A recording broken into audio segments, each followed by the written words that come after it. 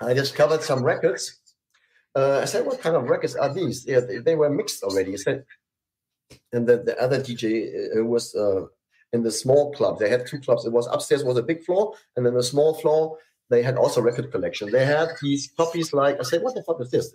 They had disco nets, disco. The ones who know, they know disco net. So I would say, whoa, what the fuck is this? Yeah. They are mixed already. Bobby DJ Gutadoro and Valapucci and who else? And a lot of guys mixed. The volume 1, volume 2 was at that time. Said, oh, I need these two. So and I said I found out where to write, and then there was a telephone number. I think somewhere was a telephone number. Yes, there was a telephone number on the backside. There was telephone numbers. Yeah, and so I said, oh, I called New York. I said, Mama, I need to call in New York City. I said, okay. So I called, and there was on the phone was Mike Wilkinson. I said, hey, what do you want? Hey, I said, I'm a DJ from Germany. I like to subscription. How do we can do this? Yeah, you need to pay 1,500 or 1,200 German marks, and then we send you the record. I say, okay. I make a bank transfer, send me everything. What I wrote down the transfer number, and I said, I sent this. It was a lot of money, because the shipping was very expensive for Disconet. So I was one of the first subscribers of Disconet in 1980. So then I got my first record. What I got, the first one I got was this. I don't know if you can see this. This was the first one I got. The Volume 3, Program 7. It was Patrick Corney Mega Mix from Donna Summer.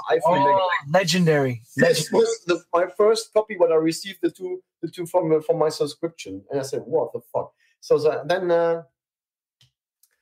I changed in 1980, and it was 1981, I think. The subscription from Disconet. So then I started playing in 1981. I started playing in this big club, the Trinity, when I was 17. And yes, I played. I was one of the only one who had this Donna Summer, and it was, it was like when you played this, the people were, they were waiting all the time until you played the Donna Summer. This was in the evening, the biggest thing of the night. So, and then I discovered how to intro it, and I just, I was always working with intros, with effects, like whatever, I used racing cars and trains running through the records. And I discovered Also sprach Zarathustra from Richard Strauss. Bum, bum, bum. So I played this as the intro for I Feel Love. And then it was crazy. And the funny thing about this record was, I played this, I think I played there six weeks since I started, and then there was a guy came in. Hey, I can't just get this record nowhere. I said yes, because this is there are only 500 copies in the world. I said, hey, I want to have this. I said, okay, you can buy it for 1,000 marks if you want. I said, what's 1,000 marks? I almost spit my coffee out when you said that. I was like, $900. You can have it for $900. Yes. So I said, okay. Next weekend when I come, I give you the money. So the week after, next Saturday, he came to the club and gave me, there was still a 1,000 German mark bill. Give me the 1,000 mark. And I gave him here. Yeah, you have your record. So Monday around 6-7 o'clock, I called New York City Disco then. Hello, this is Jens Lissat from Germany. My copy from I Feel Love is broken. Can you send me a new one? I broke it with a disco pack. Look at this guy. Look at Jens. Look at Jens, how he looked. How cute he looked back. You see. Look. You see on top. The very right record on top. This is the Donna Summer disco that I Feel Mega Love. You can see. Yes. Everybody look. Take a good look, everybody. Yeah. History right there from the Studio 54 Trinity nightclub. Yes. Yeah, Trinity. Yeah. So they sent me a new copy. So there was you were 1,000 marks richer that night. This was crazy. It was the highest record I ever. I thought you were going to tell me something like, well, not only did I sell the guy the record, But then he went and pressed it and created all the bootlegs around Europe with it. I was like, oh, I was going to say, wow. Okay, yes, good.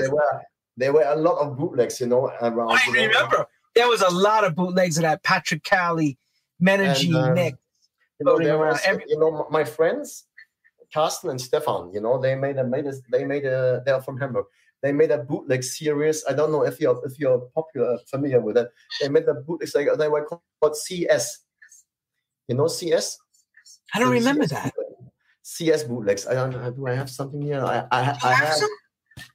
They made us this series where I have it in the other room. I can, if you want to. Wait, one second. I'll show you. So remember now, let's go back. Let's recap. So he gets his first gigs and he tells everyone he's 18. And we all did that back then. We all said we were a lot older than we were, including me. I took my cousin's license. I have, they were looking like this. Yes, I remember that. Yes. And this is also I Feel Mega Love, They did all these CS pressing because CS was for Carsten and Stefan. Carsten and Stefan. Yeah, and then what I did with them, we made this. We made a Disconnect bootleg with Marlena Shaw Touch Me in the Morning. Yeah. Oh God!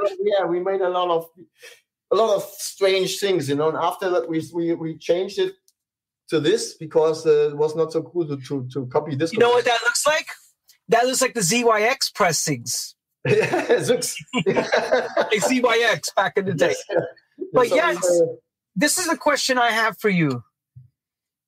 You talk about you're doing the phase shifting with the turntables and you're learning how to do the double beating and the one beats behind the echo effect and stuff. There was nobody around you that was doing anything like this? No, nobody. Because, we only had the American DJs who played at the Trinity, who showed us mixing. Because but there was one DJ in Germany. He paid a lot of money for the female DJ. What I told you about this Sharon Lee. Does anybody know Sharon Lee? Can someone please find her? Yeah, New York DJ Sharon Lee. I never heard this Sharon Lee lady. Does anybody knows this lady? She played in Paris. Just ask around. You know what's even crazy? When we all started coming over to play, traveling as house DJs, we were always wondering who was some of the disco DJs because, to tell you the truth, there was nobody around to ask. There was nobody around. You had the ones like Jelly Bean, of course, but they were playing at their clubs in New York. You didn't hear about them traveling across the ocean to play yet, like it is now. But go ahead. I'm sorry. Yeah. So there were, for example, that in Frankfurt they had a club called the Dorian Gray, which was the base for the U.S. soldiers. This was the zone of the U.S. military after the Second World War. And they had also in the Frankfurt some black clubs where maybe they mixed, but I was so as far as I know, the first German mixing DJ was before I discovered mixing was this guy was called Peter Römer. He was famous. He learned from Sharon Lee. He paid her that she taught him mixing, and then he was really good in mixing. He was a friend of mine in the about 1980s, not a close friend, but he was a resident DJ before I started playing in the Trinity, and he changed then to Spain. Was Sharon Lee black or white? Who? Sharon Lee? She was blonde. She was a blonde white girl. Who the hell is Sharon Lee? Because at the time, I have photos at the time when you're talking, okay. Richie Kazar was there, Nicky Ciano. Then Kenny Carpenter took over in 1980. There was Robbie Leslie. There was Roy Thode. I never heard of this female. Sharon White. Never heard of this female DJ. So maybe it was just a promotion gig for opening the club. But she could mix. But I heard tapes from her where she made the overlays. But for me, she was not very good at mixing. She blended the records one to the other and back and forth. She was playing with 2 copies of some tracks, but the mixes, I've heard mixing, after when I heard, also when I heard David Be Gone, I can't remember because it was my first night in 1979. When the DJ I get to know at first was Charles McRae, my friend, also from New York. He's very old now. He's about 60, 70 now. But he can tell you stories about the Trinity because maybe he's living around your area. We will find it out. We'll find him. Well, but it's good. I need you to know, it's good because I want to get the history out of this Hamburg thing because this is new to me. This is like fresh information. I'm like, wow. First of all, the names of the DJs you're mentioning, I'm going. Yes, you should have seen the club. The club is one thing. I know Richard did it. I know Richard's work was always sensational, even when he did clubs that were not just Paradise Garage. He did many, many clubs. I wish I would have seen the garage, The only thing I've ever seen the location of the Studio 54 I saw when I was at the New Music Seminar in 19... what year was Crystal Waters homeless? 88. 88. And New Music Seminar, right? New Music Seminar. I was this year. I was in New York for the New Music Seminar, and that night the Studio 54 opened for one night. I think it was only open for one night, and Crystal Waters was on stage. I remember that, and we went there.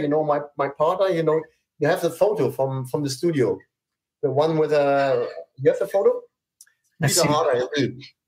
That's the studio. Hold on, let me go to the photos. You the one in the studio? The one in the studio, with the 2 guys. This was my ex-partner. He's not living. He's dead. But you mean this photo? This is Peter Harder, and this is my partner. Where he taught me to produce.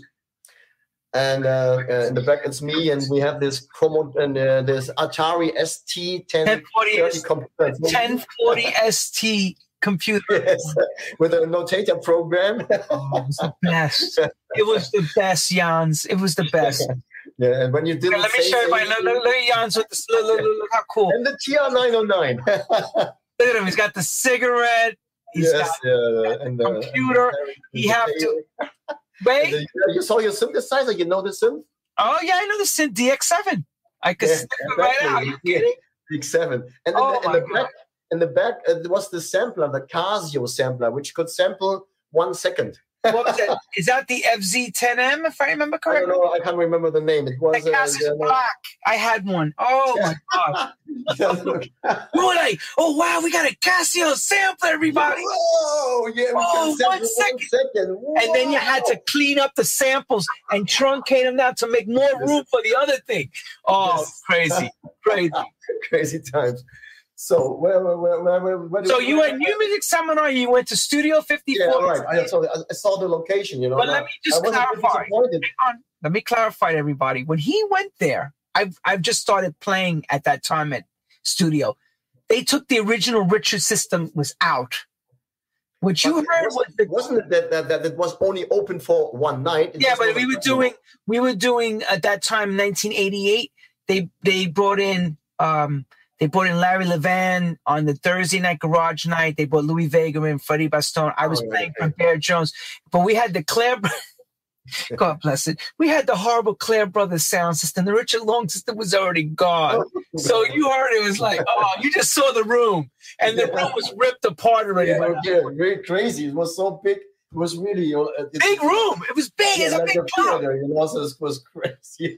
And I was hey, this is a Studio 54. It was not like the, even at that time, I didn't see any photos of the Studio 54 because 88 from the press there was nothing. We had no internet, nothing. We had no newspapers. We had not even there was no book about the 54. So I didn't know how the Studio 54 was looking like in 88 when I entered there. I never saw a photo before. So let's stay on the lesson here. Let me just put this up too, because we're on 87, 88. Look what he gets for the best mixed DJ in Hamburg, 1987. Yes. The hands of Holy Final, the hands of the best ever. I was also in 1970 and 1988. I was the vice champion of Disco Mix Club. I was a champion scratcher. Was that Tony King's thing, the DMC? That's Tony. Tony Prince. Tony Prince. Tony. I had Tony. Yeah. But we have been missing some years. So go back. Take us back. So back to the disco thing. So when it was 1979 at the end of the year, and I discovered, I was making my mixtapes, and I discovered the tape deck, the pause button. I said, "Oh wow, this is cool," because I was doing my mix, and I was recording, 30 minutes of the 60 minutes cassette, and the mix had a mistake, So the beats were not the mix was shit. So I said, "Wow, okay." So then I have to start from all over again. I said, "Okay." Then I rewinded it, and I said, "Hey, maybe it's cool if I can stop it and start at the point, where the mix was shit." So we all did that too, everybody. Everybody remembers having a So that's how I discovered the pause button on the tape deck. And I said, and then I started doing it, and when I was done with the 30 minutes, I rewinded it back to the point where I said, "Hey, wow, that's cool. This is you can't hear nothing." It was like it's. So this is where I said, "Oh, maybe I can cut or chop some other things." So this is how I discovered editing. So I didn't know anything about it. This is by incident, by myself. I discovered editing my own tapes. So the pause button. So then I started doing my medleys. I took 10 of my favorite records. I recorded the breaks of the tracks, the best parts of the tracks, and made the pause 1, 2, 3, and then boom. And then 1, 2, 3, and then off again. The next one, the mix. So I did my own medley, so 10, 15 minutes long, and every week I did a new medley. Then I just said, okay, let's do some edits of the tracks which are existing. Take the break parts twice or 3 times out of the track, and then I have my own edits to play maybe sometime. I did. Then I met these guys, Carsten and Stefan. I told you with the CS bootlegs. I said, "Hey, where do you do these bootlegs? I have medleys on my tape. I want to press my own medleys." I said, "Yeah, you can give us, the medleys. We can put some on our CES pressings." And I went to the cutting studio. They give me the address from the cutting studio where they cut, where they do the masters. So, and then I did my, I discovered to do like this. This is my first acetate. I did it still smells really like an acetate. This is because this is something different. It's not a vinyl. This is I'm very proud of my first acetate. Yeah. So this is how I discovered editing. I did editings starting maybe at the end of 1979, and nobody, I don't know, my friend, one of my friends also started. I showed him how to do it, and he started also, and then other friends started to do these things. And then my friends Carsten and Stefan said, "Hey, we have a reel-to-reel now." I said, "What is a reel-to-reel?" That's a big thing because that's a sonic improvement. Whoa! Yeah, so, because you need what is this reel-to-reel? Come to my apartment. I'll show you what's going. And then there was maybe 81. I can't remember. I think it was 81. I said, "Wow!" What? And he said, "Hey, look how we can do. You can put this, and then you could lay it down, and then you mark it with and then you put it there, and then you make it you chop it, and then you take the next part and chop it again, and then you put them together again, and put what's the name of it? The editing tape. The editing tape, and then editing tape, and then it sounds, you don't hear any beats. It's just tight." I said, "Wow, what the fuck? I need this too." I need this too. So I bought a Revox. I was thinking to get a Revox because that's what was around in Europe at that time. The Revox. Yeah, Revox, the PR99, and then I started doing editing tapes, bootlegs. I was the king of bootlegs. In the 80s, I think. I pressed 1,000 copies. I went with the bootlegs to. Well, do I have some here? Yes. Careful, Jan. Careful, Jan. People are still alive. This is Chico Chimes bootleg. Then I did the good times. Mega tracks, the Real Master mix. It's called the Real Master mix. I did the Christmas special copy. I have tons of my own bootlegs, and then I did a series called Rare Classics. The rare 12 inches, which are very low copies. I put 2 or 3 of rare copies on one pressing and on the B side, and so there's 4 or 6 tracks on the rare copies. So that's what I did, and it was good money. I paid for one record, I paid 5 marks, and I sold it for 15.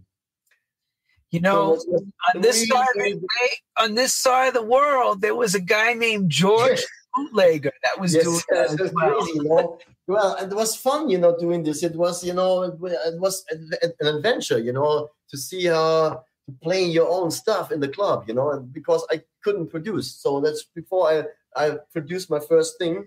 And then, by the way, I have a very nice one here.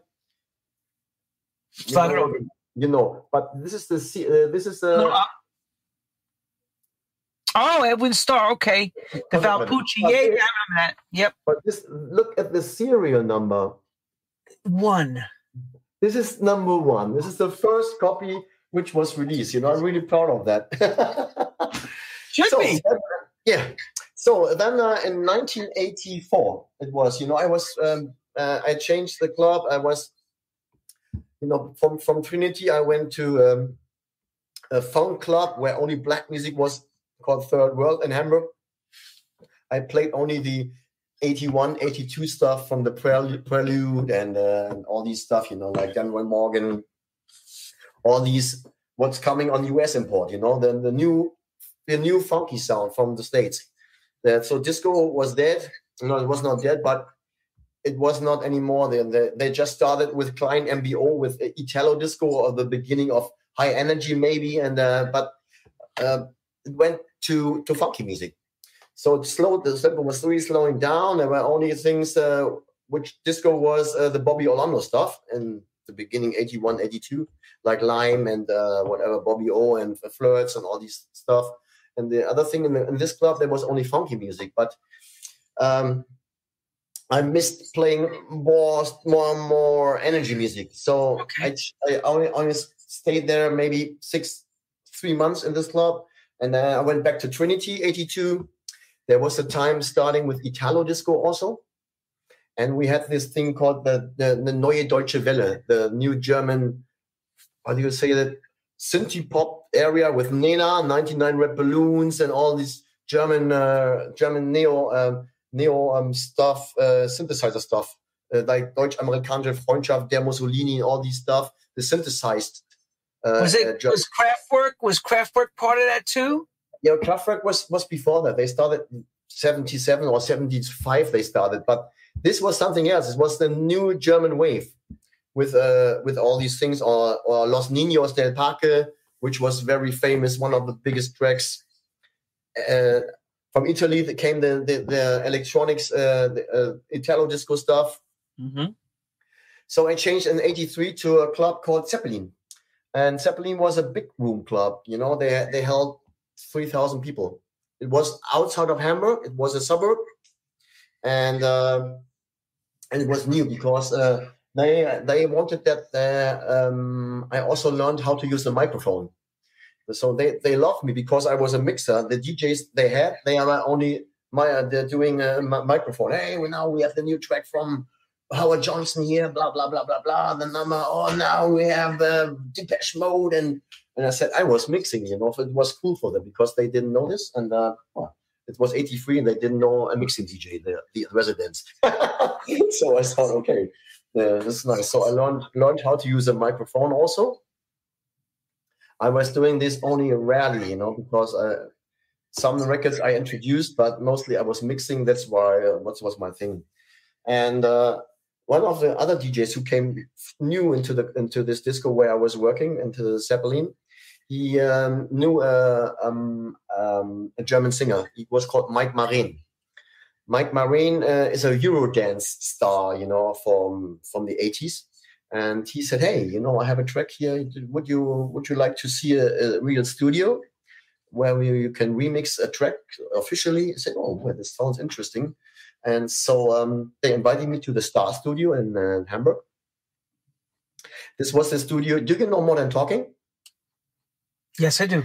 This is the studio where all the Modern Talking tracks were produced. And the engineer, or the Luis Rodriguez, he's the ghost producer of Modern Talking. But no way. Oh, wow. Yeah, this is a kind of secret. Well, our secret's no longer a secret now. That's what story. So this Luis Rodriguez, and then we had the first time in my life I saw a mixing desk, 24 track or 48. I don't know. I think it was a 48 track mixing deck, and I said, "Whoa, wow, many knobs." So I said, "Oh, many faders," and then they had the 24 wheel machine. And I said, yeah. So, and then he showed me, and look here, Jens, this is the kick drum. This is for the hi-hats, the snare drum, the vocals, the synthesizers. Every channel has a sound on it. I said, wow, this is interesting. So, and, for me, it was the first time, and I had to experience a mix. Studio time was very expensive to hire studio time.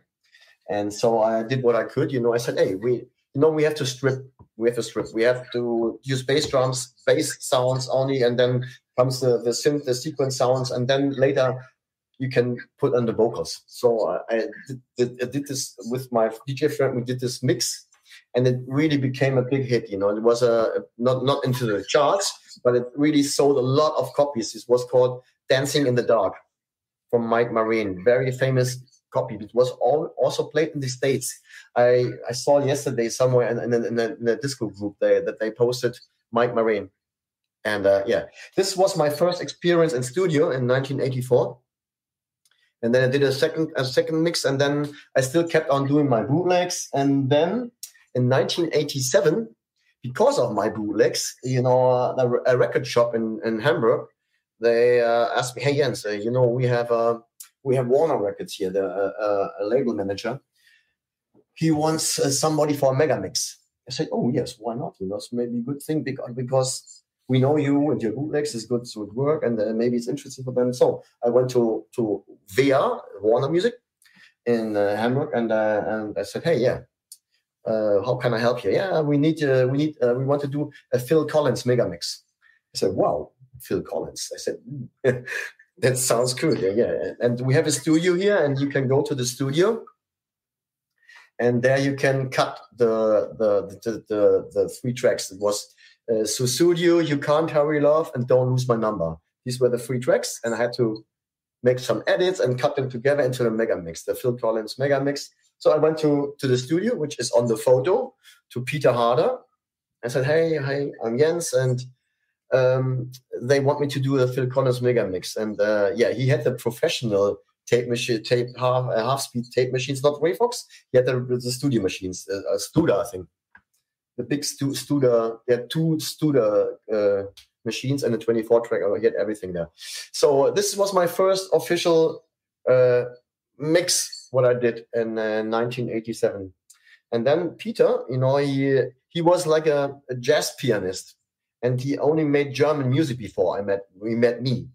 And then when we were finished with the Phil Collins tracks, hey, are you interested? Maybe we can do some tracks together. Or I said, yeah, why not? And so I have a new system here called Creator from Lengeling. It's a program where you can, it's a program where you can put music in, and you must have to play everything. I said, yeah, okay, that's cool. So this was on the Atari computer, the sequencer program. So and then we start doing the first track. And the first track, what we did was, there was house music. And the first track what we ever did was this one.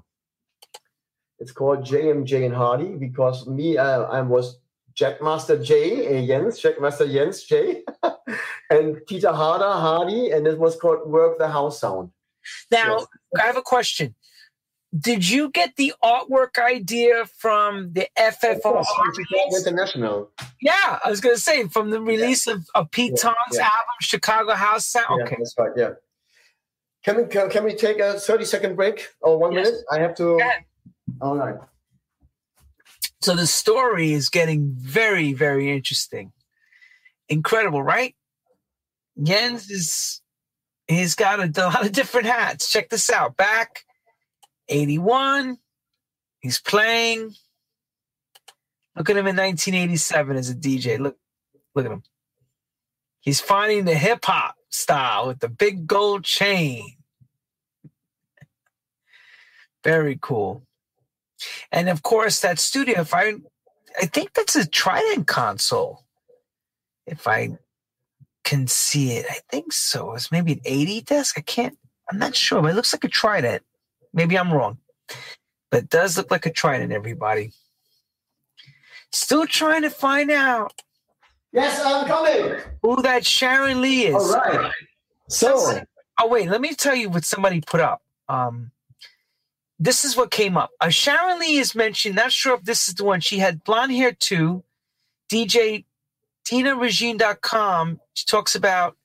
She said it's about this Sharon Lee DJ. So people have been researching. Well, I have a website, and there's a site online called trinity-hamburg.de. If you put on trinity-hamburg.de, there you find the website from the Trinity. You can see the light show of old photos, and there's photos from Sharon Lee. Also from me and from other DJs, from the club, from the system, from people from 1979. It's a lot of things you can see on this homepage. Okay, so you were saying about the house now you start working on. Go ahead. Yes, this was the first German house record, by the way. So in 1986, I went to New York City and with my friend, and I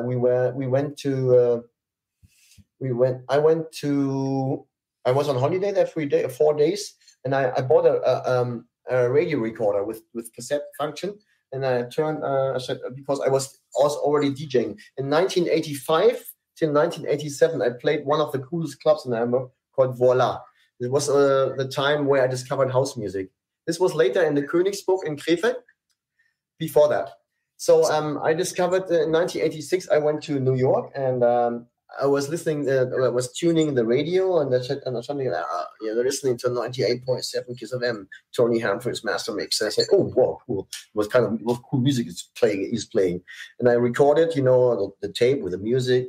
The next day, I went to Vinyl Mania. I was looking for a record shop, and the taxi driver took me to Vinyl Mania. So I went to Vinyl Mania. I said, I have a tape here. It was like recorded.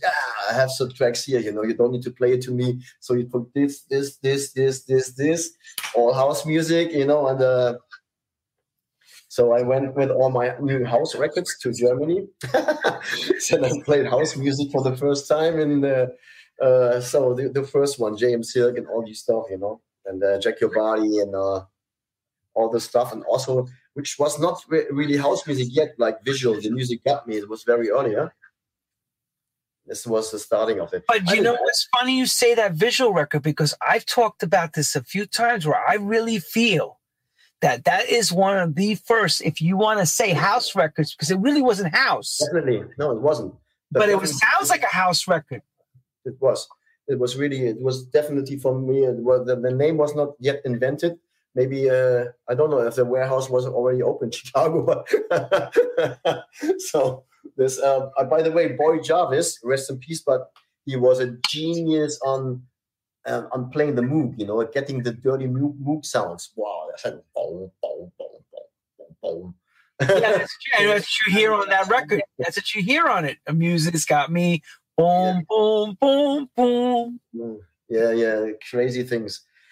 So I bought this stuff and brought it back to Hamburg and started playing house music. And as I told you, then to 87, I wanted to do also house music. Peter in his studio, he had a Yamaha RX5 drum machine, which was really sounding shit. I said, what the fuck? This US pressings, the productions, they have a better sound. So I didn't know what it was, but it was just discovering synthesizers and everything. So I went in 1987 or 80. I can't remember the year, 87 or 88. It was somehow. I went to the UK, and I bought a 909 and in a secondhand store for £150. I bought a 303. I bought an SH101 and 3 synthesizers. I said, okay, that's cool. I know I have some equipment. Let's see what the stuff can. I said, then I came in the studio. I said, wow, this 303 is shit because no MIDI. We put it on the side. I don't mean to laugh, everybody. I'm sorry. I mean, everybody. He's saying the things that we all said when we all went. We're like, what is this thing? Doesn't know MIDI. It's got no way of functioning. You're like, what are you supposed to do with this, right? So it was shit. So you put to the side. But what we did, we first sampled, from Tyree and from Fast Eddie. We sampled 1 second with a clap bass line and hi-hat loop from Turn Up the Bass, so we had a 1 second, a 1 bar loop of house music. I didn't know what it was. So, but we had 909 on some, we had some of the first production. I'll show you this one. This was called The Beat Pirate. This was one of my pseudos, The Beat Pirate. And the track was called A Guy Called Bad. And there you can hear, I sampled the loop. It was not tight, it was like a boom, boom, it was not really tight. But it's okay. It worked. It sounded cool anyway. Yeah. But wait, I want to say this to everybody. Around 87, 88, I went looking for that sound that he's talking about, that kick drum. And I went to my neighborhood musical store. I says, do you have a 909 drum machine? They says, what is that? That was already extinct already. I was finding out the 909. I said, I need the 909 kick. They didn't know what I was talking about. They says, well, let me show you this drum. This Lissat is a Lissat drum. I says, no, that's not. I want the boom, boom, boom sound. So I know what he's talking. We were all trying to figure out what was the drum machine these people were using, because there was no Google. Hey, in Google, you go, what is the drum machine used in house music? There was no such thing. House music was still underground. It wasn't even cool. Yes, exactly. What is this music? Electronics, right? Yeah. And then I bought also a 808. And 808, I said, what the fuck? No MIDI shit machine. So put it on the side, start working. I don't like this. This is garbage. This doesn't work. And then I bought a 606 and I said, oh, it's also no MIDI. But, and then I found out we could compare the 303 with the 606 and they work together somehow, But this was later at the beginning of the 90s. Well, so then in the studio, when I was with Peter Harder, you don't know, maybe this in America. Then we produced songs, but nothing happened really. But I was happy to produce my own songs. So then we produced this track. It's called the Erdbeeren. Erdbeeren. It's German. It's a German text. A famous German actor called Klaus Kinski, a very famous German actor, and it was famous because I sampled the loop from Los Niños, from Liaison Dangereuse, and put the vocals from Klaus Kinski, German text, Ich bin so wild nach deinem Erdbeeren, on it. And it was our first German official chart hit. It went to it was, I don't remember, it was maybe top 15. So we made a lot of money, and I remember that, that time in the record companies, it was the EMI, this record. And on Tuesday afternoon, they had the telefax from the media control, which is responsible for the chart position for the next week. Right. And on Tuesday afternoon, at 5-6 o'clock, we were in the studio always and waiting on the telephone ring from Cologne, because EMI was in Cologne and we were in Hamburg, and waiting, when is the telephone ringing? What is the chart position? And the first call came. Hey, you answer at number 8. Did anybody hear the phone ring? Did anybody hear the phone ring? The phone's ringing. Quiet, everyone. Yes, we are the kings. Hello. Yes. That was crazy. Number 11. Yes, and every week it went up and up. Yeah, till a certain point it went down again. But yeah, there were crazy things. But that's a great. But that's a feeling. People have to understand. You got to realize you're coming from something that never existed in your mind to now you're in a studio. Well, wait, you become to play in a big club. You then learn how to edit. Then you work in the studio doing a mega mix. And then you're on to a point where you're getting a record that you go, oh my God, we're in the chart now, in the pop chart, not the dance chart. No, this is and beautiful. No manipulated charts because they were really sales. The records had to be sales, and so the chart system back then was like that. There was, I think it was 35% the sales, 35% of the airplays, and 35% of shops through Germany from north to south who was tipping their best tracks, the best-selling tracks. They made a list, handwritten. Amazing. And now I'll tell you a story now, which the only two people know that. Okay, right, quiet. Listen carefully, everyone. Listen carefully. We had a guy in Germany. His name was Uli. I don't tell his last name, but Uli was an expert. Uli went to the big cities, small cities from north to south Germany, everywhere. He went all, because there were maybe at that time in the 70s, there were 1,000 stores in Germany. He went to most of them.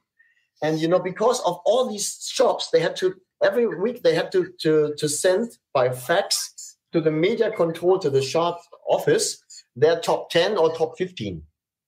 And Uli, he made it every week, because he went everybody there. He made these little presents, chocolate and whatever to these guys. He knows everybody in all the stores. But from these 1,000 stores, every week only 300 were counted. If the control office gets 1,000 top 10, only 300 of them were chosen, which are the highest. So what Uli made every week, he made his Uli's top 10, and he sent it by post with letters every week to 1,000 shops, to the managers of the shops with Uli's top 10. So he manipulated the charts in that way that if they see the Uli's top 10 and they have their sales and say, maybe we take 1 or 2 or 3 from Uli's top 10 into our charts.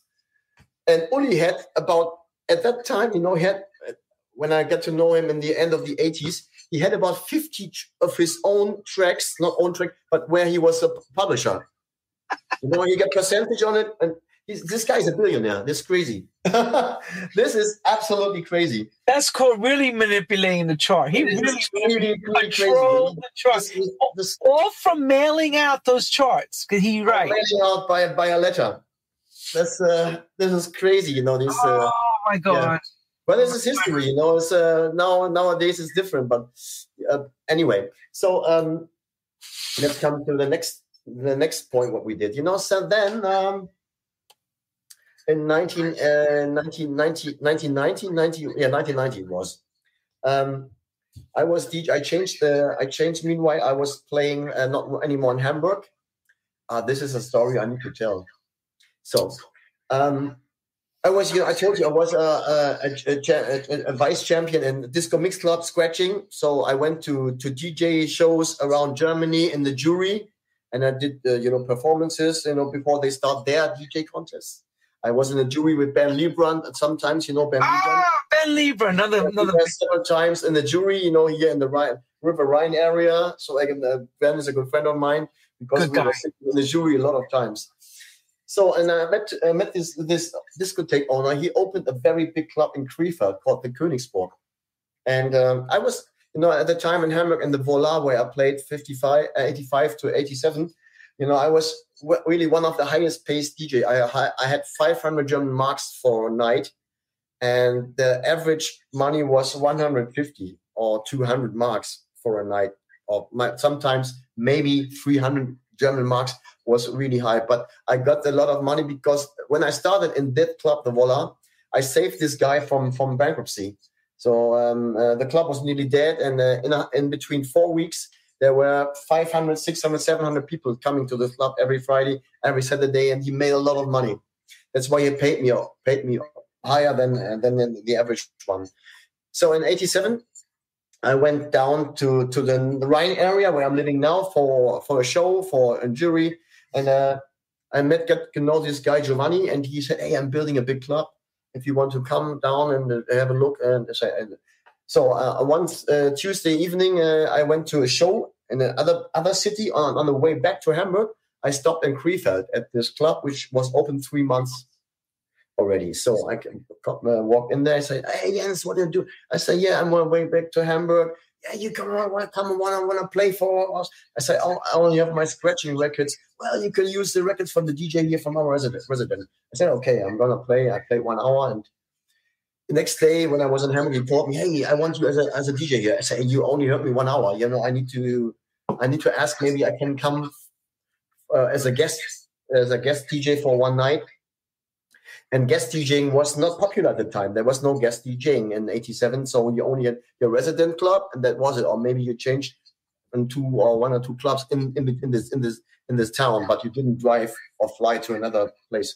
So I one Saturday and in the next 2 weeks I went there and I played the whole evening with house music, funk music, and I played Guns N' Roses in the peak time, for example, and all these things. That was really crazy. And the guy called me and he said, I want you as a DJ. I said, I'm going to stay in Hamburg.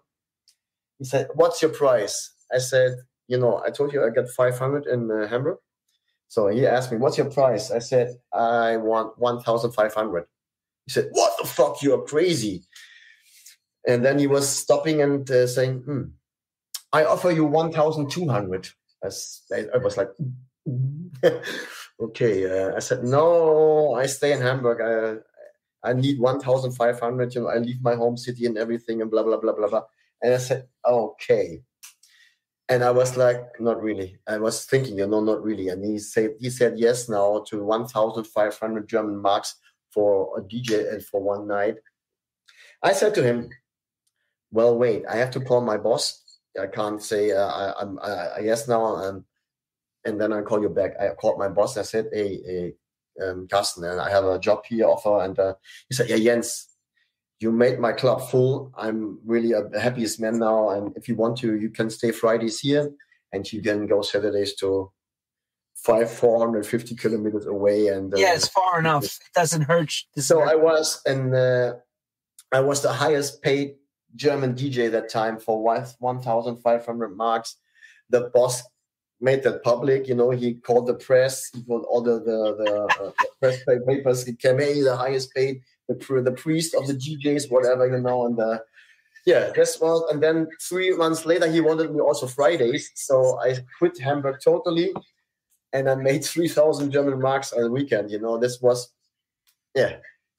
in '87. This was like a lot of money.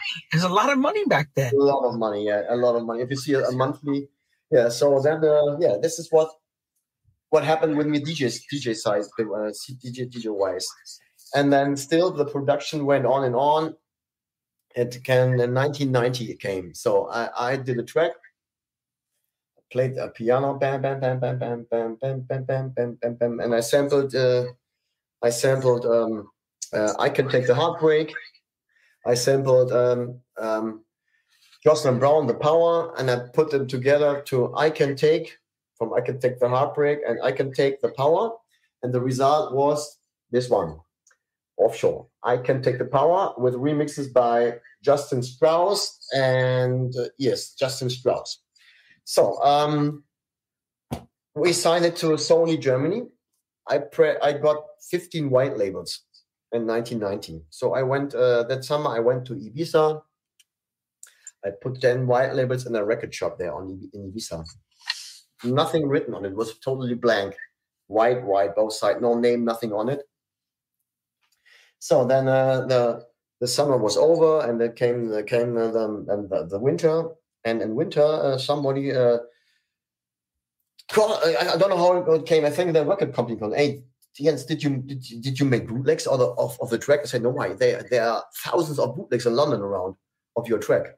I say, what? Really? Yes, they bootlegged the track, but nobody knows what it was because there was a UK DJs who bought the track, and it was popular, and nobody knew what it. So they bootlegged. They made 10,000 bootlegs, and then Sony UK discovered that they had the rights for Offshore because Sony was right. It's Sony, right? Yeah.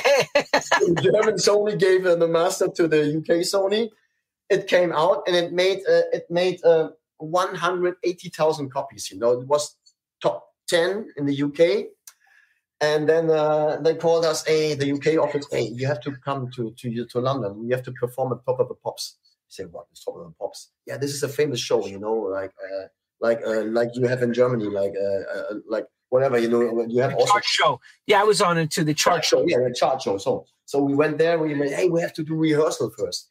And then you need a singer for that. Yeah, but this is a sample. Yeah, but you need a singer, you know. So hold on a second. Did Sony clear the 2 samples?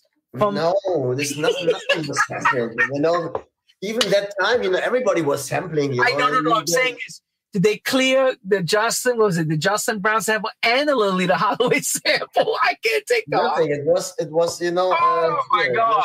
It was Christine Wiltshire and Justin Brown. I'm sorry, Christine Wiltshire, not Lolita. Christine.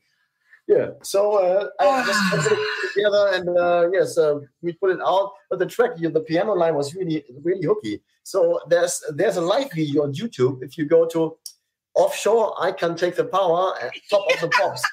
You can see me on stage, you know, with my long hair and. Wait, let's see if I can wait. I have some long hair pictures. I have this one, the best pirate there.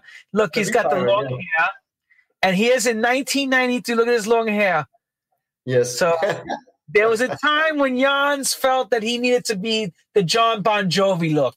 Yeah. And that was the John Bon Jovi look. Right, look again, everybody. Yes. This was 1992, you know. It was around that era. He doesn't have the exact pictures, but look, the beat pirate. Look at him, Jans. Yes. This was Acid, you know. I also made the first. The second maybe, or whatever. I made a track called "Are You on 180?" I made it with a Prophet 5 in the acid sounds because I didn't know how to use the 303. So I created this acid sound with a Prophet 5. You know, wow. That's okay. Yeah. So we made it and signed it, and then made it. It was in the German charts as well, you know. And then I created the Beat Pirate. This is a pseudo for that. So this was funny thing. The acid times, you know. And I tell you now a story about Acid House. Yo, now we're coming something forbidden. You know, I made a big acid party in the Königsburg in Frequentware, and I hired, you know, Colin Favor from the UK, very famous DJ. He's already rest in peace, but I hired Colin Favor that night, and I said to. There was a DJ also who was working in the club. He made the big gay events. I said, hey, me, you can get 1 liter of poppers? I said, yeah, it's okay. I can get that. And then I bought 1 liter, and we put those poppers into the fog machine on the party. so we made the acid party with 1 liter poppers in the fog machine. And 2,000 people. Going crazy. They don't even know why. They don't even know. Acid. This is ska. This is ska. Yeah, crazy. So this is acid house music, and then we also learned how to use the 303 and all these things. Coming back now to this offshore thing. So me and Peter were in the studio, and it was then the I Can Take the Power was out of the charts. I made a demo, you know. I recorded a piano track, a demo, put it on tape. I said, hey, Peter, we sent this to Justin Brown's management and see maybe we can get her as a vocalist. And, you know, she said, hey, you're crazy. You're Justin Brown. She said, well, it's not. And, you know, let's try. You know, we can yes or no. So, and we sent to the management the tape with a demo version. And then a few weeks later, we got a call from the UK. Hey, Jocelyn heard your track, and she likes to do the vocals on your track. I said, whoa, what the fuck? Crazy Jocelyn. What the F? He says, right up, what? Really? You know, I was very fucking young. You know, I was so young. I was... well, because you got to understand, also, you know all the big records she sang on. Yes. In Deep, all those big hits that was disco records. In a Life. In a Life, I mean, all those records. Was very famous, and she was also doing on music, I think, and Yes. the things now, the management cleared things. I know she won first class flight and everything, hotel 5-star, blah blah blah blah, and but it was that it was nice, and then she came, and I picked her up from the airport, and she, I said, hey.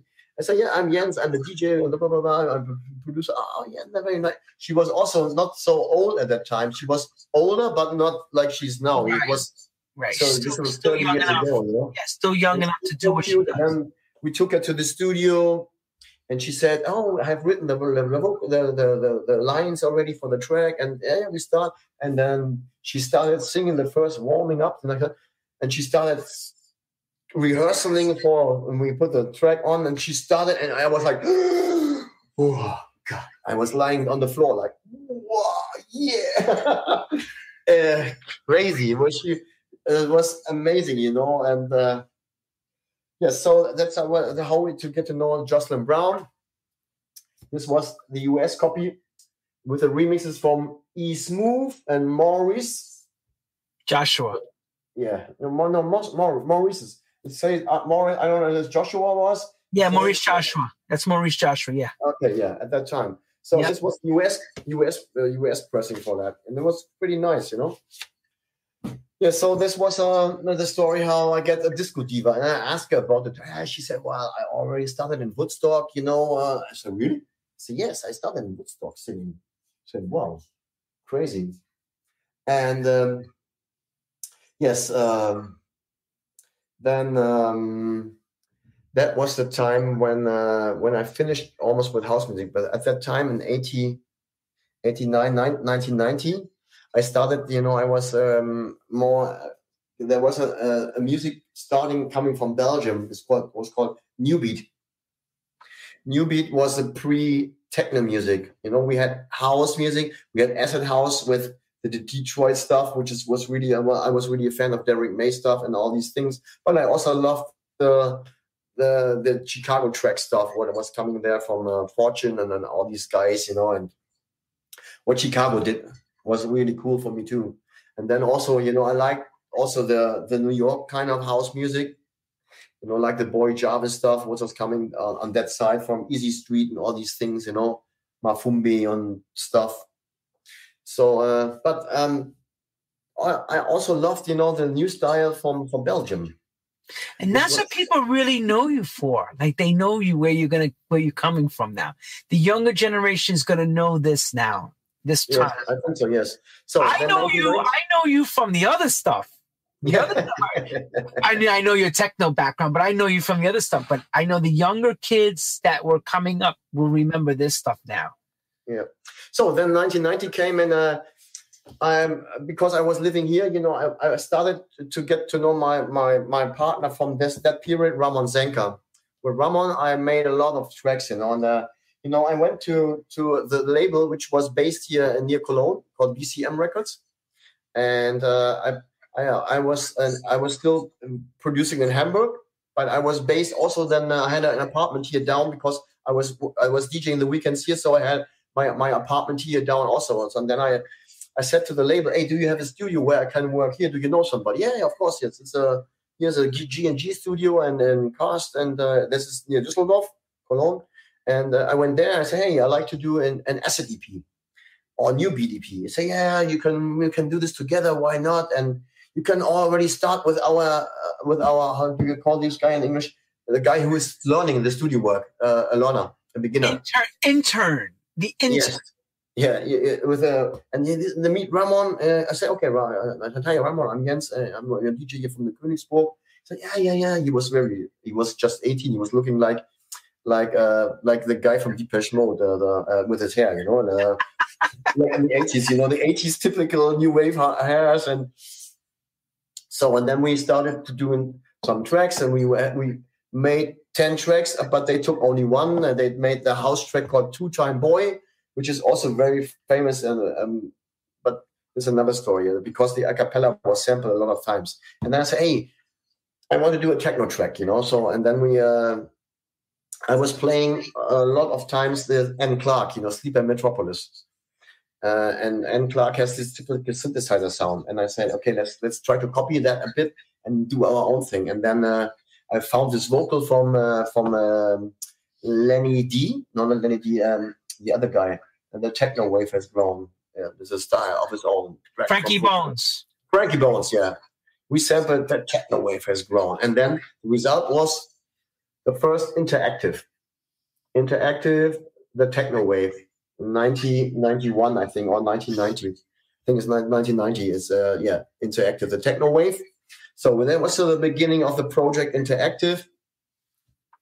Yeah, and the club, went crazy. When we played this, we made a video, and at 12 o'clock, the screen came down, and the video, we showed the video, and the people were dancing crazy to techno. They were on the speakers like, they were playing, dancing like this. Was really crazy. And then it went on and on. We made 2 or 3 interactive singles. Then 1991 came. Techno was getting bigger. We had the Love Parade 2 years ago, 1989 first, and 1990. I was there in 1991 the first time, and so Ramon, I stopped working in Hamburg. I said, Peter, sorry, but I'm moving constantly to Düsseldorf, and sorry, you have to find a new partner, but I can't drive to Hamburg all this time to producing, but I have so I started working with Ramon, and I said to Ramon, hey, we should do our own studio, not working all the time there, but then we have to then we have our own publishing and on composing and on everything, and it's more money for us. So and then we made production for several labels, independent labels, and also. So this is a question now I have to ask, okay? Because we're learning about the younger generation has a lot of ways to learn about the music business. You said something interesting just now. We're gonna have publishing, and we're going to make more money. How are you learning all this?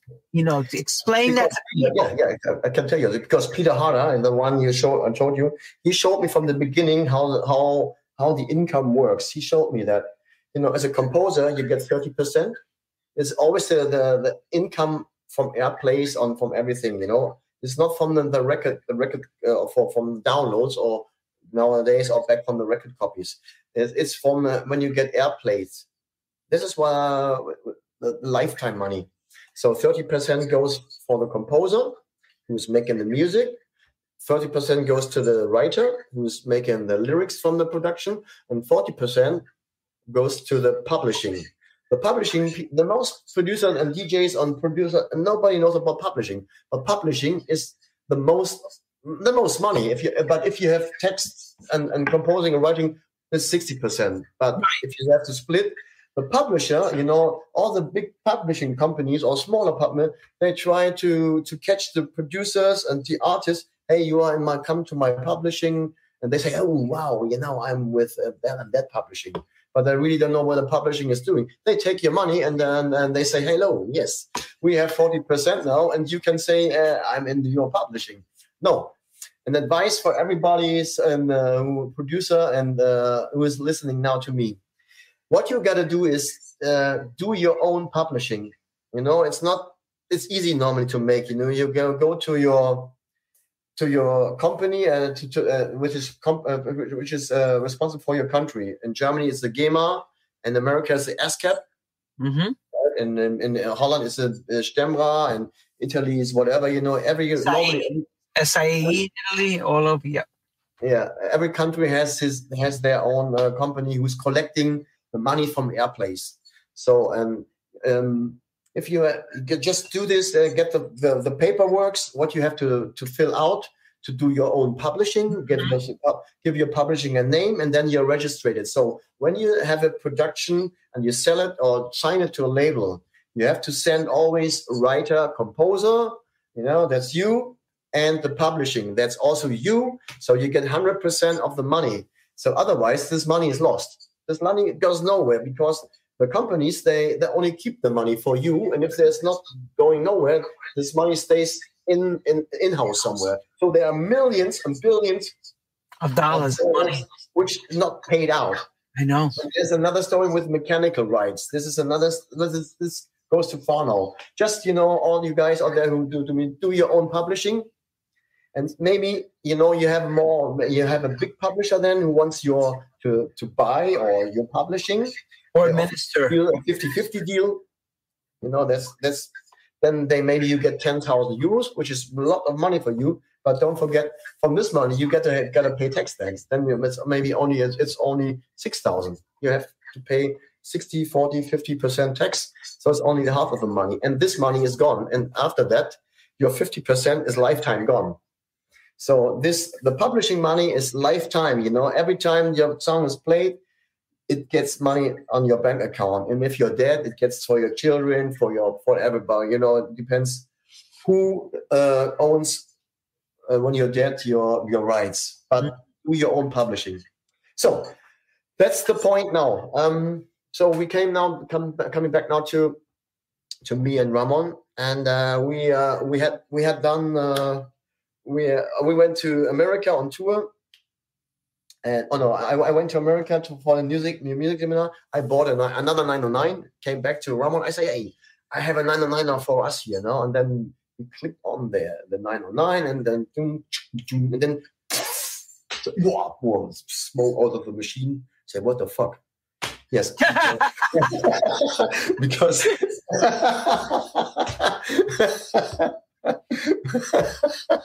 say it in German when you say that. Say exactly what would happen. How would you say it in German when you saw this? Implodiert. Yeah, right. Explosion. Why? Implosion. Yeah, because in the States you have 110 volts. Oh, because the power. Yes, and we have 220. You plug in the one time. Yes. Burn the machine, throw it in the garbage. So that was the 909. So I had to go to repair the new transformator or whatever they put inside. Yeah, well, and then I bought the SH 101. And 1 year ago, but I took it to the studio and we tried the SH 101. I said, hey, Ramon, let's test what the Roland SH 101 is doing. And I plugged it in into the mixer, and then I was trying to the sound, and I thought, wow. I said, wow, look the sound, saw bass line, wow. I said, what the fuck, this is cool. Just give me the beat, he made the beat on the 909. I was playing wow. So I made the first bars of the beat, and then we sampled the House of God loop, boom, boom, boom, boom. And I said, yeah, now we need a vocal. Give me the mic. I said, who is Elvis? And I said, who is Elvis? Who is Elvis? Wow. So, and then, all our record labels had already put productions from us, and I said, "What the fuck? This is too underground for our labels that we work for." And I said, let's do our own label." I said, "Yeah, okay." I had an idea where we call it No Respect Records. Okay, that's cool. So then we started with No Respect Phenomena. No Respect Records. Phenomania. Who is Elvis? NRR001. This is the first pressing from So, and then we pressed 500 copies, and we went to a distribution, because I know all the distributors due to my bootlegs. So I know all these guys. I say, hey, we start a label now. And we made an exclusive deal with Discomania here in Germany. It was one of the biggest distributors. So then they took the 500 copies, and 3 days it was gone. They called, hey, the copies are sold out. We need another, do 1,000. So we pressed 1,000, and then 5 days gone, they called, hey, the copies are sold. We need another 2,000. I said, what the fuck? Okay, we pressed 2,000. 7 days gone. Hey, the record are gone. We need no more 2,000. So it went on, and then I came to my local store where I bought all my techno imports, and in the window there was the sign, "Who is Elvis sold out?" I said, "Whoa, crazy!" Sold out, everyone. Sold out. So we made 10,000. Then now we went to the label Dance Street. Dieter Stemmer he was worked together with Zyx Records. But he was working as an A&R at BCM, which was the German. They signed the first Chicago stuff to Germany, and Dieter made his own label called Dance Street, and we were there. We signed Interactive with him, and we came there, and he said, "Hey Jens, Ramon, you have a new record out. It's called Who Is Elvis?" I said, "Yeah. This is gonna be a big monster hit. You need to do a cover version as Interactive." And we put it out. I said, "What? No, we can't do this because we can't cover ourselves. This is Phenomania. This is our project. We can't do it now as Interactive." And yes, if you're not doing this, I let somebody else do it, and then you lose your hit. I said, "Oh man, what the fuck? We really can't do this because if we do this, and other labels may just get to know that we cover ourselves, then the next time when we want to sign a track, they say, yeah, now you sign this with us." And the next week it comes on another label.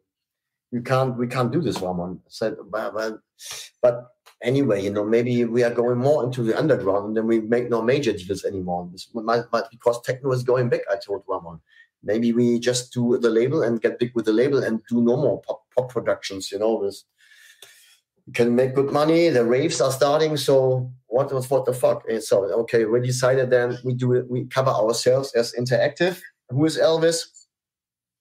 And the success was really, really big. It made 175,000 copies as singles, and with compilations, maybe 2, 3, 4 million. Who Is Elvis? And we made it slightly different. We had a video and everything. Yes, this was the beginning of No Respect Records, and So now we come back up to a theme called Bootlegs in 1992. Me and Ramon, there was a Love Parade, 1992. We made a bootleg called this one, Revolution, and the B-side was like Strings of Love. And it's not Strings of Life, Strings of Love. So we sampled Derek May and Strings of Life and put the Beatles on Love, Love, Love.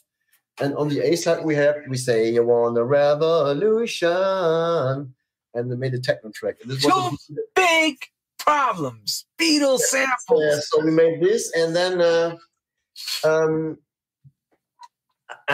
the thing was, before that, I signed my first deal as Jens Lissat to R&S Records. R&S?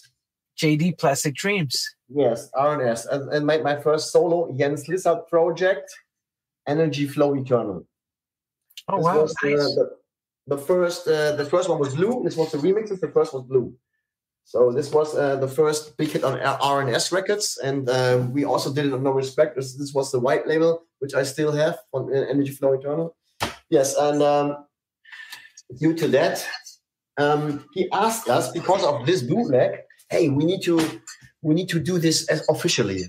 I say, okay, let's do this. And then he invited us to Belgium, in Ghent, where R&S was, and he organized. Do you remember Stars on 45, right? Yes.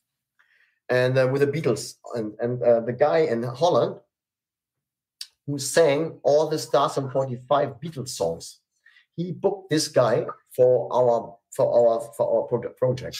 So we came into the studio and I said, "Hi, hello." I forgot the name. "Hello, my name is." It was a gray-haired guy. "I'm warming up my voice." I said, "Okay." And then he was sitting on the piano. "Imagine there's no people."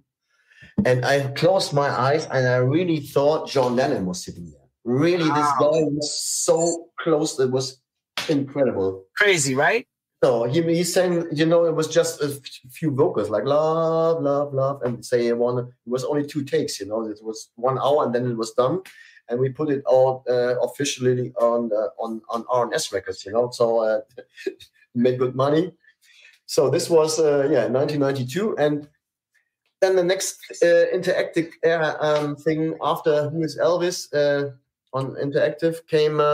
We made a song with our crazy singer. He was, we had a singer into Interactive now. It was our friend Marcus. And while we were on Who Is Elvis rave tours in the morning, when we came from the shows, he was always crazy, doing crazy voices. He said, "Dildo, dildo, dildo." I said, "What are you talking, dildo?" He said, "Yeah, dildo, dildo, dildo, dildo, dildo." I said, And I say, come on, man, better make a song called Dildo. So we made Interactive Dildo. So, and this went into the German charts, but what was more further is this one was the biggest techno hit in Mexico in 1992. So they booked us for a Mexico tour in 1992. And, when we came to the concerts, that was crazy. I was not on stage with Interactive because I was always the DJ. I said to Rahman, you go on stage with Marcos, and I'm the DJ. So you can make money with the shows, with the band. I make the money with the DJs, and then we share the incomes from the record sales and everything. So we came into Mexico and they had these big halls. It was like arenas. There were 5,000 people in this arena. For the first time in my life, I saw in the arena La Ola. In the arena, they were starting like La Ola, hey, through the whole arena. I said, what the fuck are they doing here? Esto es en La Ola. I say, oh, okay, yeah, that makes sense. All right. So, and I first saw in my life, in the first row, they were using electroshockers to hold the crowd back from the stage. I said, hey, what is that? That's crazy, right? Isn't that crazy? They had it. He said, what? Looks like they could do electroshocks, and then we went into the Mexico tour, and that was really crazy. Like bulls. The people were crazy. They wanted to, we had two dancers, Marcos and Ramon on stage, but we had two blonde German girls as dancers. They were dressed like S&M, and really good dancers, and the people wanted to climb on stage. This was crazy things. Oh my God! Also on YouTube, you can see videos from Interactive Mexico. Yeah. Yes. And the time went on. Another follow-up was something like Amok, and the B-side Coma was very big techno hits. We made a project like this, E-Tracks. We made several pseudos, with we had pseudos like this. And then one of my biggest tracks from techno was this, against Lissat, The Future. One of the biggest techno tracks. Yes. That was the techno story so far with techno, and then techno went back a little bit. I went into trance things, and then came the 2000 came. I was starting with I had a new partner. Then I started to do electro kind of things, but not the kind of electro what you're doing today, or electro what was back then Miami hip hop. But the new electro sounds, right, with synthesizers. And then I met Voltax in 2003, and we started a DJ duo in 2005, Lissat and Voltax. We went quite popular in the kind of house music what we were doing. We had a lot of #1 tracks on Beatport, and we were on Two Room Artists. We were on Spinning Records. We were all on the big labels. And then 2011, the change came. 2011-12 with EDM, and we were thinking, we want to do EDM too, because many house DJs started doing EDM because this was where you get DJ bookings, and the house bookings went really, really down. So they booked no more house DJs because they wanted EDM, and the big festival started, everything started, and we did one or two EDM tracks, I think, and sold it to labels. But I hated to produce that. I was not EDM, I never. This was the music. This was not my kind of thing. So and then the years went on. To make it short, now 2015 came. And I quit with Voltax because there were no more DJ bookings. I had shows with my classic techno sets, but for Lissat and Voltax it was really tough, because the summer season house music where we played all the years before, the clubs they booked the resident played EDM, and once a month they booked a very big name, maybe if you're but in a medium EDM name. So this was also point, where Marcos said, I can't survive anymore, I need to do something else. And I started then 2011, I started Tactical Records, my first own label. Besides that, from the 90s, No Respect Records. Now I started again with a house label, Tactical Records, slightly building through the years. And 2013, 14 was really bad. So I said, well, makes it really sense to continue with that? But I tried to, I had some nice artists then. I started, building friendships with artists. The tactical went. And then in 2015, a guy from Holland sent me tracks. Hey, he said, hey, I'm Adri from Holland, and can I send you on the Facebook Messenger? Can I send you? Yeah, I said, why not? And I signed the first Block and Crown to Tactical Records. And then, in 2018, I said to Adri, hey, why don't we do a label together, And then we started to do the first label, Next Gen Records, together. And then we made another one. And then, meanwhile, we have 10 labels together. Adri is very popular in funky house and new disco on Beatport. He's he's the biggest seller on Beatport, I think, in what the download sales mean. And he has aliases like Luca de Bonaire and whatever, And then my other partner in labels is Richard Gray, also famous house DJ. We do a label together. And I'm started doing also in 2013 or 14, I started doing a techno label because I came from techno also. Then I said, okay, I like to do techno also. Then I started at Studio 3000 Records. And then 2018, I started a tech house label, which is now turned into a progressive melodic techno label. I run about, let's say, 15 labels. I manage 5 other labels from other people. I distribute them. And we are having a good position in the market. It's not so easy, but it's working, Good. It's what I'm doing today, so yeah. And as I told you in the beginning of our show, as Jens Lissat, I'm techno act.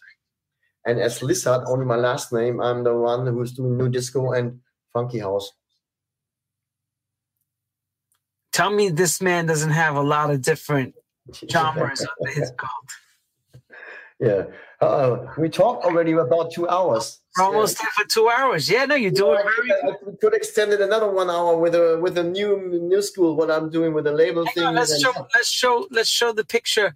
That's Jens today playing up into COVID, of course. Yeah. With Pioneer. So that goes to show you that, you know what? When you're talented, you have lasting power and good business sense. You must have good business sense and some talent. Yes. Exactly. Talent is, and it's the passion also. What keeps me really doing this is the passion. The talent is also very important, but the passion, and combined with the talent. Yeah, it's my 41 years now behind the decks. I started 60. I'm 57 now. So I could go on forever, as long as I am healthy, So right, that's the thing. That's the thing. And the thing is about the disco thing. I told you already before we started this. I'm doing the biggest German disco party with my partner, once a year, and we will have you in the next 2 years, Lenny. We will have you as a guest on our disco party. Love to. Trinity Revival parties. The Trinity Revival. Trinity Revival. If you search on YouTube for Trinity Hamburg parties, you find a lot of videos from the years where we posted YouTube videos, and there's a lot of things. It's really, really good. The people, they adore disco. It's only on vinyl, stuff from 77 till 1980. Nothing, no funk music, not like 81 or something, just until 80. That's nice. Even Lime is too commercial for it. No, to me, Lime is not really disco. Lime is dance music. That's after disco. Yeah, I was joking, but you're right. The real disco stuff. You can everything from Janice McClain. You can play everything, like Poussey. I love the Poussey and all these stuff. Come on and do it. Yes. Do it. Chicky, all this stuff. By the way, I can make a little. If some people like to check out what I'm doing with disco, I just last year when COVID started, I started a mixed session and a radio session also. They are called Disco Kicks. And when I record my Disco Kicks shows, I always record 20 seconds videos and post them as shortcuts on Facebook groups like Studio 54 and Legendary, blah, blah, blah. I post. And if you go to Mixcloud/Lissat, you find house music shows, funky sessions with funky music from 81 till 85, and you find about 20 disco shows. I mixed already 50, but online, because there are monthly broadcasts on radio, so that's why we are at number 20, volume 20 now. But I have done a lot. This is really, really nice stuff to check out. And still you have more to do. You still have more. You're still not finished. You still have more up your sleeve, don't you? Yes, yeah. Yes, of course, yeah. I will, yeah, there's a lot of things. Yeah, no. Jens is retiring. No. No. Well, Jens, you know what? I can stand and I can hear, you know. You don't need to see, but if you can hear and feel something, with a passion, you can present music to the audience. Here's a question for you, Jens. Did you ever think going back, 17 or 18 years old when you started, did you ever think this would be a career for you, like a long career? No. Never, right? No, I didn't thought about that, but I knew that I wanted to do this. And very early I found out I was doing my school things, and after school, I was not learning things for school. I was learning to mix or make music. So I very early found out, and when I was 17, that I'm gonna be a DJ. I was playing the biggest club in Hamburg when I wasn't even allowed at 17 years old. So I said, "Wow, what? I am in my home, in my home base where I wanted to be all the time. I'm the DJ now with here, and I play for people." This was. And see, that's a great feeling. You went from the back kid, now, you went from the kid, in the school to the celebrity Hamburg DJ.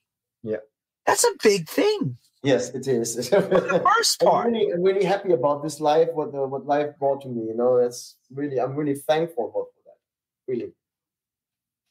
Jens is also a great producer. He's been doing a lot of ghost production too. He mentioned earlier to me. He's been doing a lot of stuff for a lot of people. So it's like, go Jens, go. If somebody wants a ghost production, just don't hesitate to contact me over Facebook or whatever. I'm available for new disco, funky house, tech house, techno, and progressive melodic house. Yes. Yeah, you know where to find me. Jens, you covered everything. Going back from this guy, look, from that young guy with the boots, all the way, all the way to this guy with the tattoos. Same guy, just smarter and older. Yeah, thank you. Jens, thank you so much, brother. You're the best. Amazing. Rafi D said, great show from Odyssey 2001. He was listening. They were all listening to the show. Great show. All right. See, now from one German legend, okay, now I'm going to bring another American legend next week. Ray Pinky Velasquez, Vanguard Records. From Vanguard. Yes. Ray Pinky Velasquez. Next Wednesday, right here on True House Stories. And also, we're doing, everybody keeps saying to me, you got to bring more women on, Lenny. And I heard the request.